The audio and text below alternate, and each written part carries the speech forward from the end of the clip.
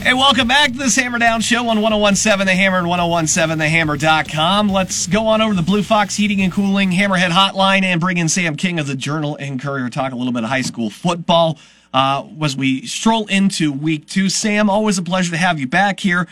Before we run these games down, I just real quick, I wanted your thoughts on the news out of Sunday about former Harrison running back Omarion Dixon. It's a tragedy, but it sounds like, the kid is going to make a recovery, which is super important. But when I say that name, Omarion Dixon, what comes to mind for you? Omarion is a kid that I interviewed probably more times than anybody who wasn't wearing a shirt during the interview. And every time I felt like I needed to wait from him immediately because he was built like a freaking Greek god. He was he was a funny kid that, believed in himself highly and worked his butt off to become, when he was a senior, he was voted by the Coaches Association as one of the best 50 high school football players in Indiana, which is, pretty rich in football talent. So that says a lot. Worked himself into a scholarship at Indiana State. The last I read during spring football was he was factoring into that running back room and was going to have an impact this year. And obviously you don't want to hear anything about any accident, fatal, near-death experiences.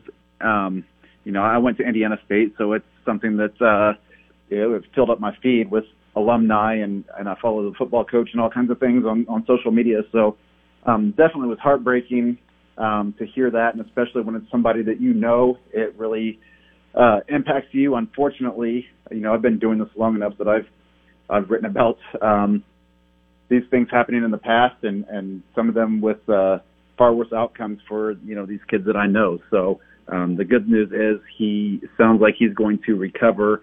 A long road ahead, obviously, a lot of injuries, a lot of broken bones and things of that sort. But the good news is that he's going to have a chance to come back from this and live a normal life someday. So that's all you can ask for when you see the fate of some of the other people that were in that accident.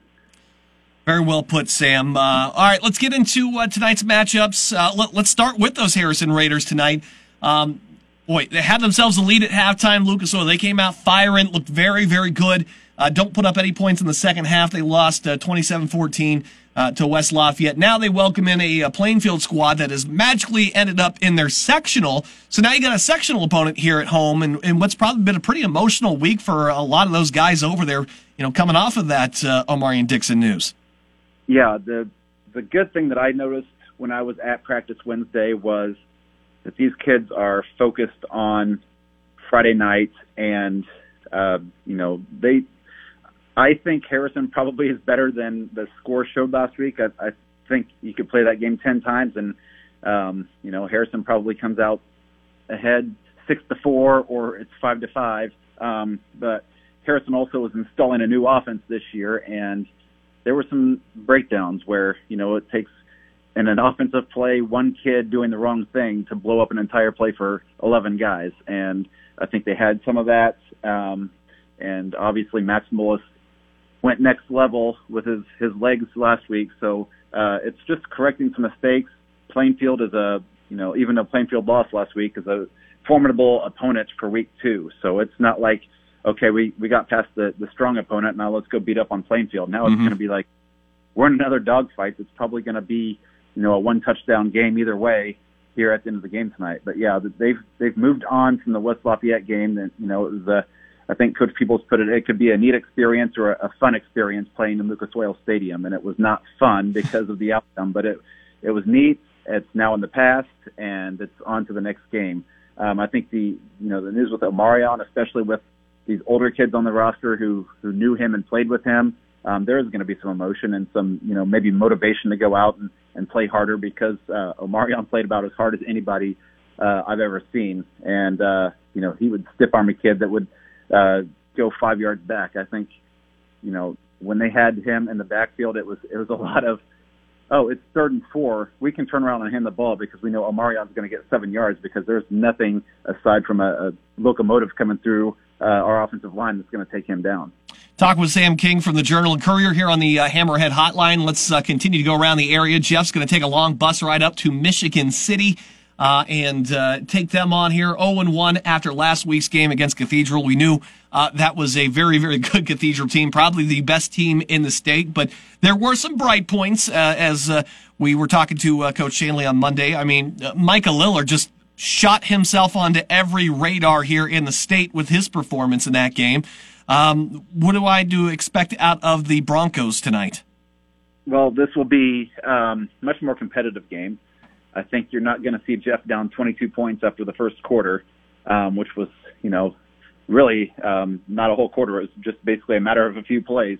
You get in that kind of a deficit, things change the outcome of the game. Cathedral probably isn't on the gas as much, and Jeff is, maybe in some ways pressing to try to get back in it. But Michael Lillard is a kid that he won a sectional title in hurdles last year, and that's the first kind of introduction to what he's capable of. He's a long, strong kid, and I think that he's going to have a big year, and he's going to have a lot of college football coaches, kind of getting on his radar sooner rather than later. So that was a nice boost in confidence for him.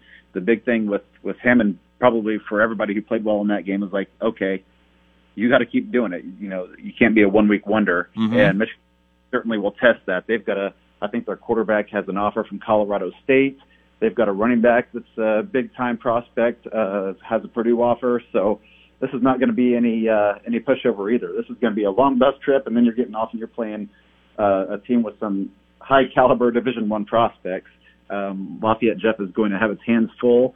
And, this is 3 years ago what I thought Lafayette Jeff should have done in its non-conference was play some of these opponents that are going to beat you or push you for 4 quarters, because as we know, towards the end of the season, the way the schedule used to be constructed, Lafayette Jeff didn't have a lot of competition for about the last 4 or 5 weeks of the season. Sam, let's move over to Central Catholic. I know you get over there early so you can go partake in the hog roast there and get yourself a good plate or two. But they will take on Guerin. It's a battle for the Bishop's Cannon. This is something that Coach Brian Ney and the staff took back last year on the road, something they hadn't had for the last several years. But this is a Guerin team that it seemed like it was pretty strong at the quarterback position last week against McCutcheon. But I think CC looks pretty darn strong at the quarterback position. I don't know Ben Mazer right now, but Metzger kid looks darn good for a sophomore. Yeah, so I was stunned last week, to be honest, when I saw the early scores, and I think Seeger was up 13-0, and I was like, oh man, CC is probably not what I thought. And then I saw the final score, and I said, okay, they're fine. I think that you have some situations where there's some kids out, and it takes a drive or two to get really in the flow of things. And, Bobby Metzger turned it on. I just wrote a story about him this week because I was like, hey, here's a kid that last year was the JV quarterback, came into this season thinking, okay, I'm going to be the JV quarterback again. But he trained all off season, working out on Sundays, doing quarterback stuff like he was going to be the varsity starter. And I think that's what you have to do. This is maybe not the best example, but you think back to Tom Brady when he was playing behind Drew Bledsoe, and he trained every day like he was the starting quarterback, and then when he got a shot, he never looked back. I don't want to say that Bobby Metzger is Tom Brady by any means, but that's how you have to approach it, is like, listen, I know I'm going into the season as the number 2 on the depth chart, but I have to be ready in case my moment comes, and he was. And I think that's why it was no surprise to Coach Ney, but maybe a surprise to those of us on the outside that he went out there and just balled out.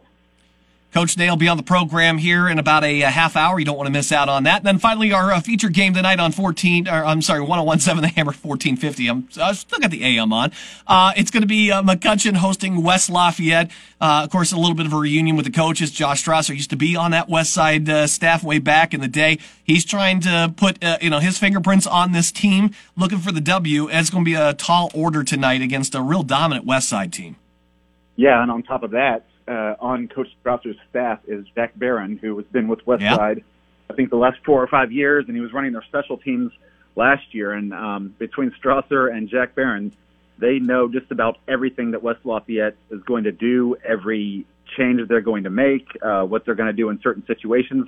That's to McCutcheon's benefit, but I think that right now McCutcheon is not, on the same level as a West Lafayette. Now, watching the youth kids this week at McCutcheon, I don't think that's far down the road where McCutcheon's going to get this thing going again. McCutcheon looked a lot better last week than probably I thought they would. Going toe-to-toe, it was 21-21 until the final minute of the first half, and things kind of snowballed. But I think that you'll see even more improvements from McCutcheon this week. I just don't know if you'll see that in the final score. You go back and watch the film, and you'll say, hey, McCutcheon did this well, and this well. But West Lafayette is, probably right now a couple notches above, and I don't think this will be a game that you get a running clock per se, but it'll be a game that McCutcheon's going to probably be playing from behind, the second half, and maybe have to do some things that when you're playing from ahead, you don't do. So I think Westside comes out on top tonight, but I think this is, another great stepping stone for McCutcheon in terms of getting where it needs to be, week 9 going into the sectional. Sam King, Lafayette Journal and Courier. Nobody covers high school football like he does on a Friday night. Make sure you follow him on Twitter.